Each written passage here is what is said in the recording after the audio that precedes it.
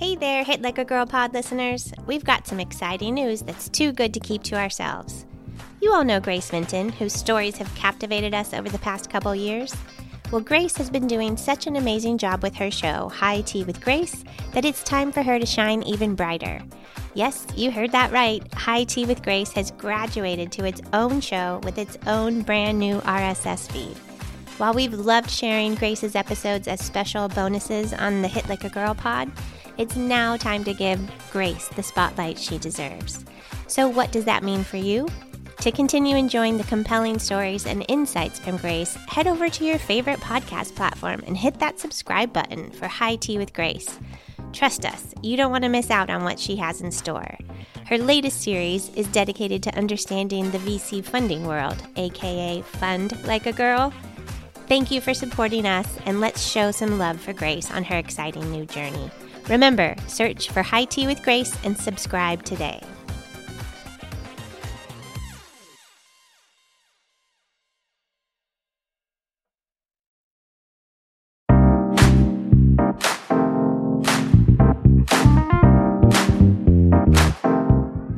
Welcome to the Hit Like a Girl podcast, where with each episode we hear from different women experts in the health IT industry. We like to hear about what makes them tick, how they overcome challenges, work they're proud of, advice they would give to other women in health IT, and much more.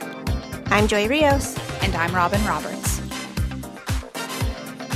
Today we're talking with Erin Jospe, Chief Medical Officer of Kyruus.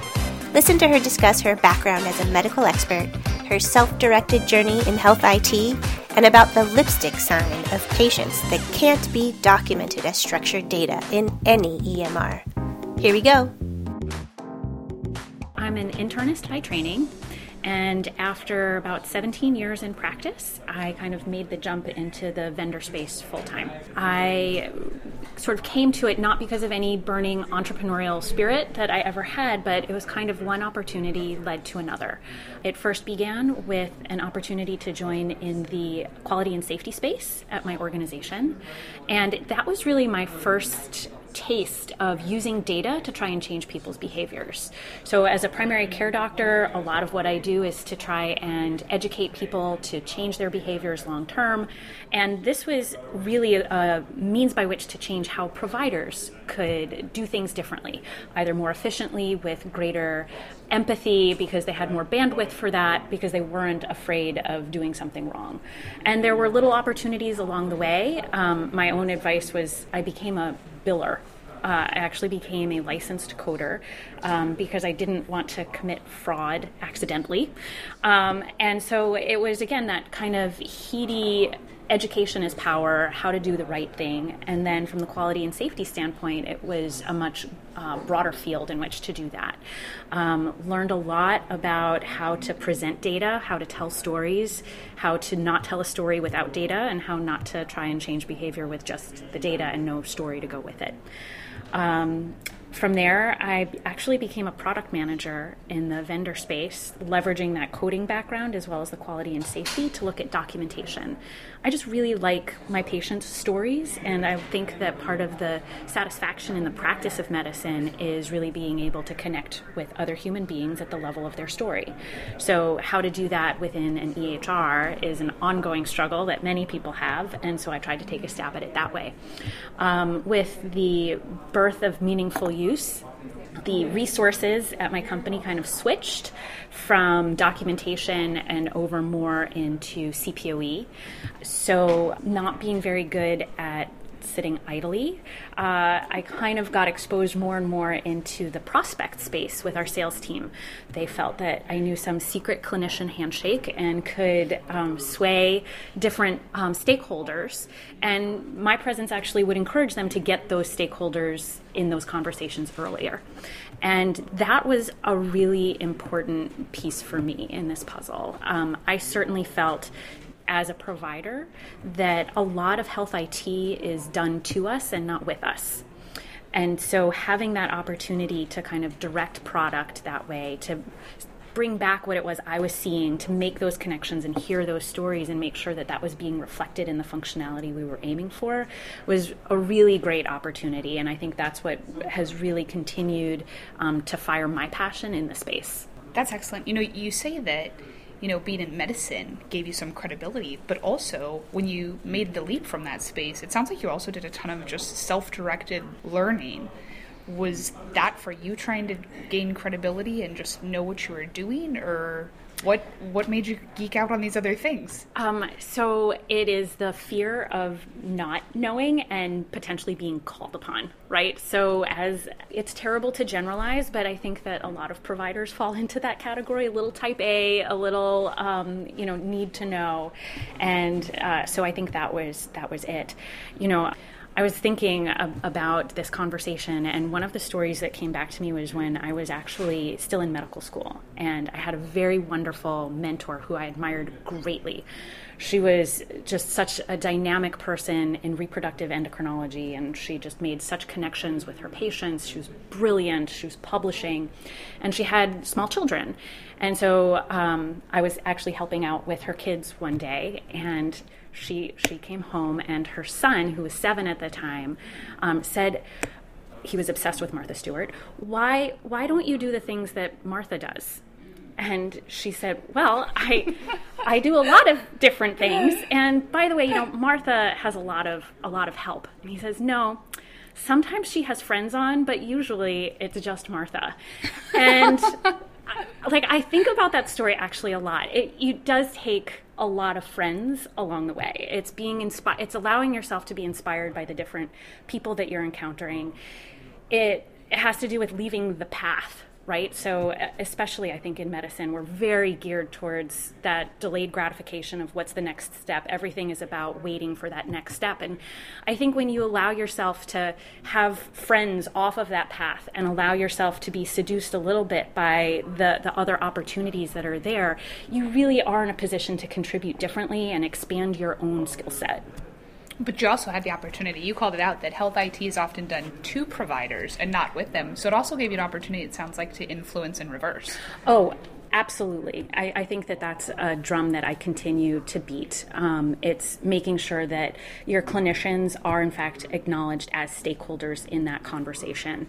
There's a lot of different competing mandates that are out there without a lot of tools that help you speak to them. And I think that has done more to harm the physician's self of satisfaction and competency than anything. And I think that's in large part what brought me to Kyruus. It was that opportunity as a mission to say the patient experience is not diametrically opposed to the provider's experience. And in fact, we should do what we can to elevate that dyad, to give a vocabulary to providers as well as to patients to make it a meaningful opportunity to engage. So is there, without sharing any patient data, obviously, but do you have any stories or examples of some of the patient stories through the EHR or even maybe through Kyruus that you would give as an example?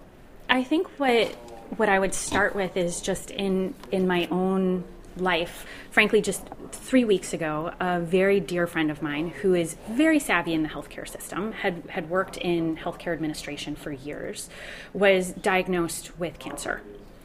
And this is somebody, again, who absolutely understands healthcare. And the complexity in trying to get the right appointment to be able to say that my experience is more than just an appointment. How I'm going to be cared for by a team is something that should matter. And sort of educating her that that's okay to want that and to interview and to make sure that you're going to end up with that. It's heartbreaking to me that we still need that kind of hand-holding to get people through the system. At the same time, you've got clinicians who feel so frustrated and overwhelmed by their inability to make the connections the way they want to and to help navigate that. She actually had a wonderful gastroenterologist who really tried to do the right thing and said, you'll be hearing from, I left a message, you should be hearing from the surgeon's office tomorrow. but it didn't happen. And so that frustration of not knowing who to help your patients to find, the inability to help smooth that along, the patient sort of being buffeted by the different currents, I think that's an ongoing struggle. I think remembering that as an executive in health IT is really important. Everybody's a patient.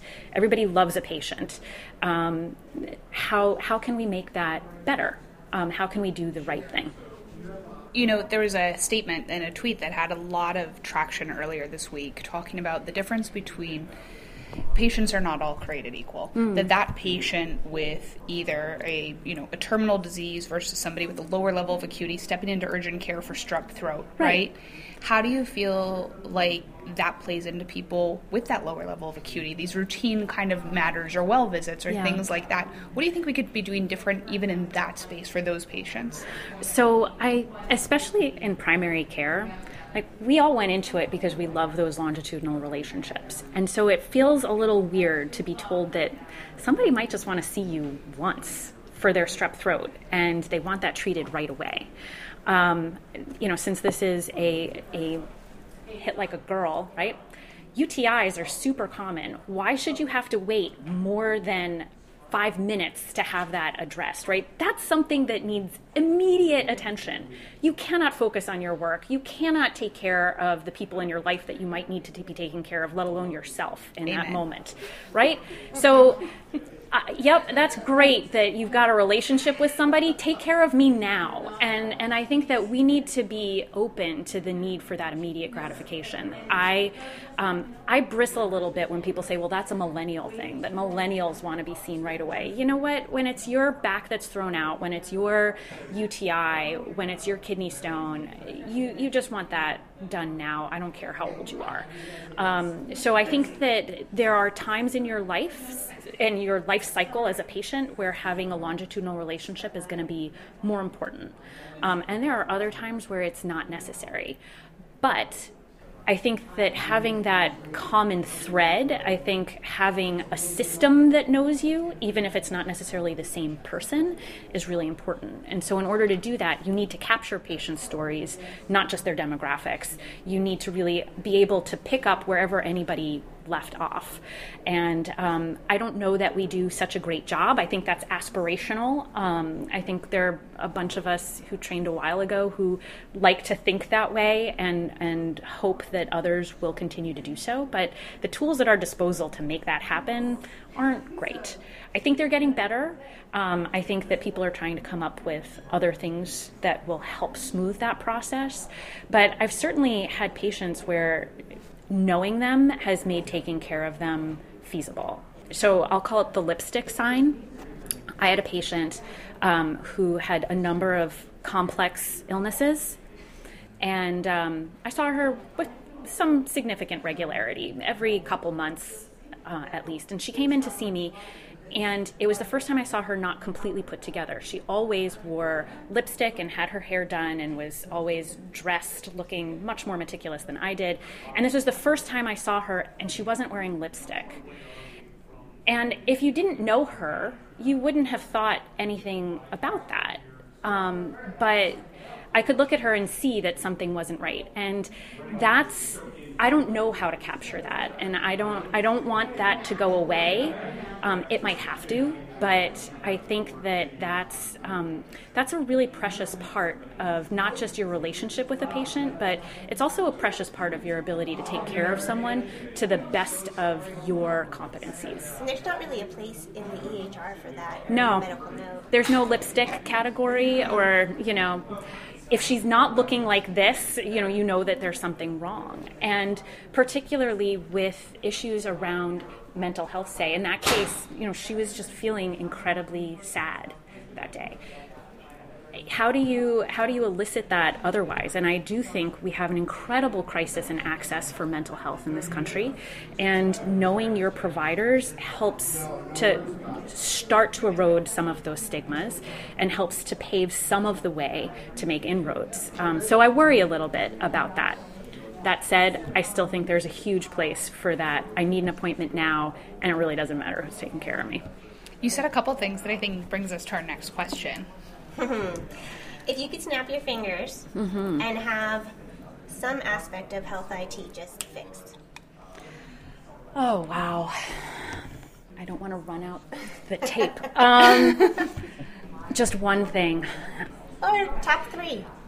So top 3, I would say severing documentation from billing would probably be the first thing I would do. Again, I think it devalues that story. When I was teaching coding, this is probably too much of a story, but when I was teaching coding at my organization, because they thought it would be softer coming from another clinician to a clinician, my son, who was young at the time, was watching me kind of grade these notes as to how well documented they were. And he said, well, what are you doing? I said, well, I'm trying to teach providers how to tell stories. And he said, well, what do you mean? I said, well, if I told you that this patient had a sinus infection, what would you think? He said, I would think that she had a sinus infection. I said, okay. And what would happen if I told you that this woman came in and she was teary because she hasn't slept in 2 days because her little kid is in daycare and they've been sick and now she's sick and she has green nastiness coming out of one side of her face and her teeth hurt? Which is a better story? He's like, the second one. I was like, yep.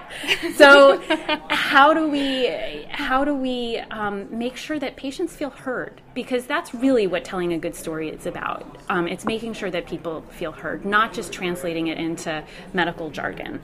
And so fixing that, I think, would go a long way in restoring patients' faith in their providers. And I think it would give back perhaps a little bit of the joy to providers themselves. You know, I think the first thing I learned in healthcare from a clinical side was really about the basics of a SOAP note. That S being subjective, O objective, A assessment, P plan. And even as a patient sometimes, I feel like that S part, the brevity with which it's addressed sometimes by so many clinicians, it's all about the OP without the S in front of SOAP sometimes. So I love that aspiration to sever documentation from billing. So what's 2 and 3? 2 and 3. Well, I think the other thing I would say is perhaps making it easier, because this is magical thinking now. Okay. Yes. Yes, lots of magic. Magical thinking, I think pattern recognition is one of the hardest parts of dealing with data.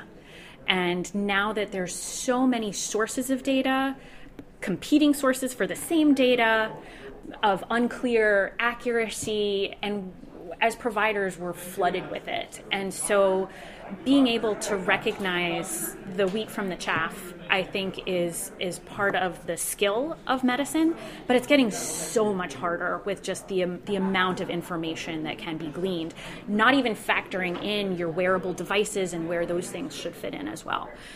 So I think tools that can help separate the patterns to help us acknowledge and recognize disease earlier and better would probably be up in my top 3 too. I like that because it's not quite interoperability. It's like leveraging interoperability for the gold nugget. That's right.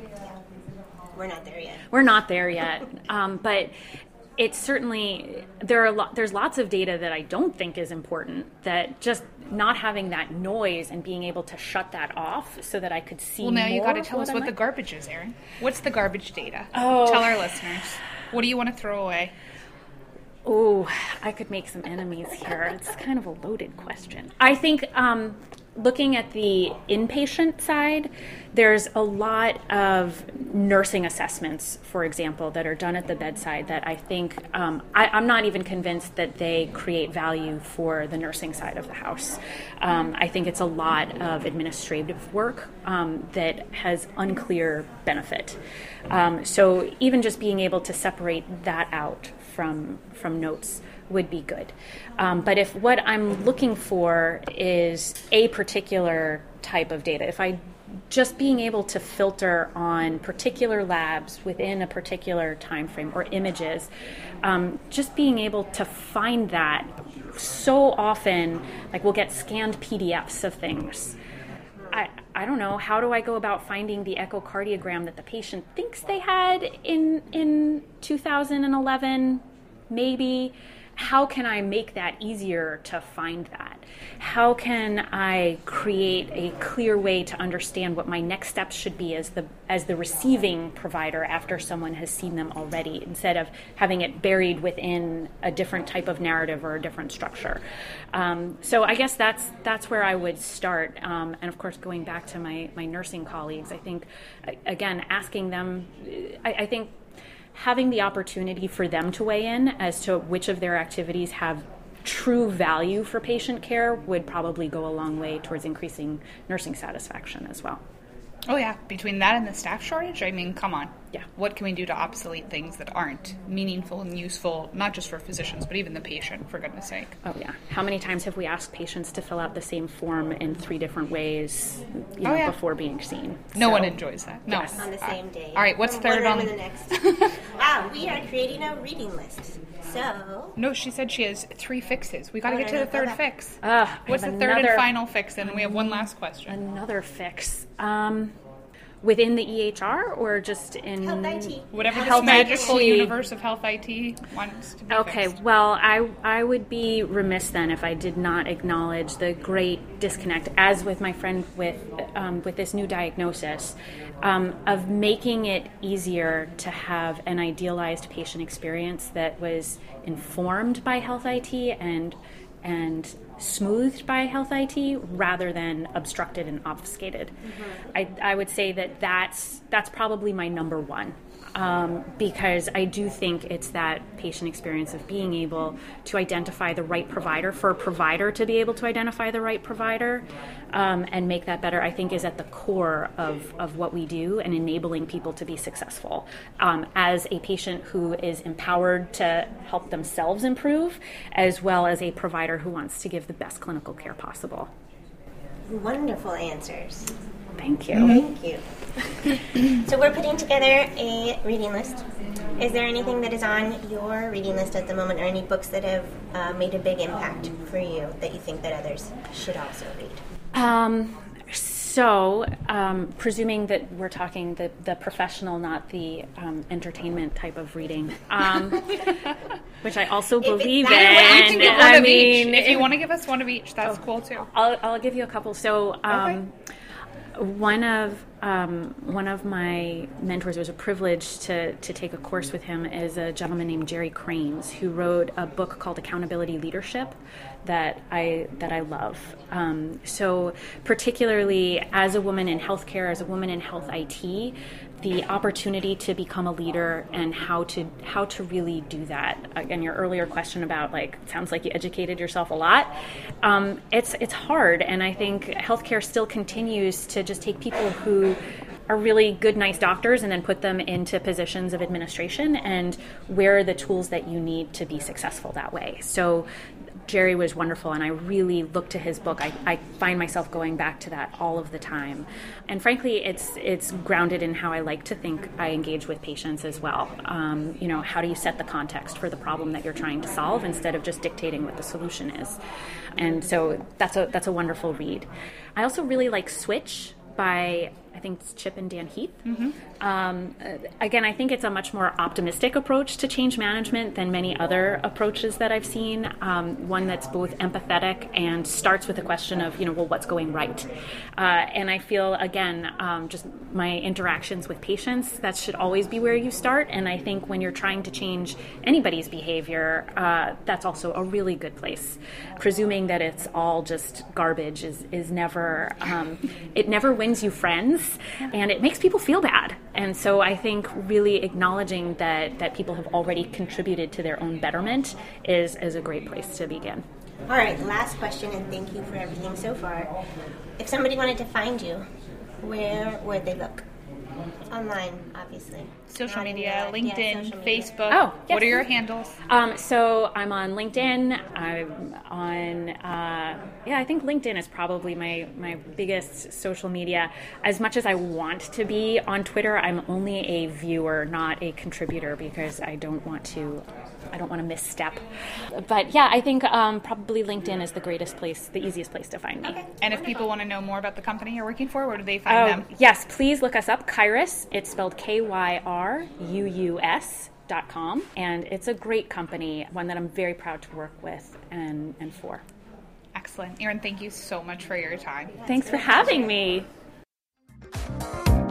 And thank you for listening to the Hit Like a Girl podcast. If you want to know more about us or this guest, check out our website at hitlikeagirlpod.com.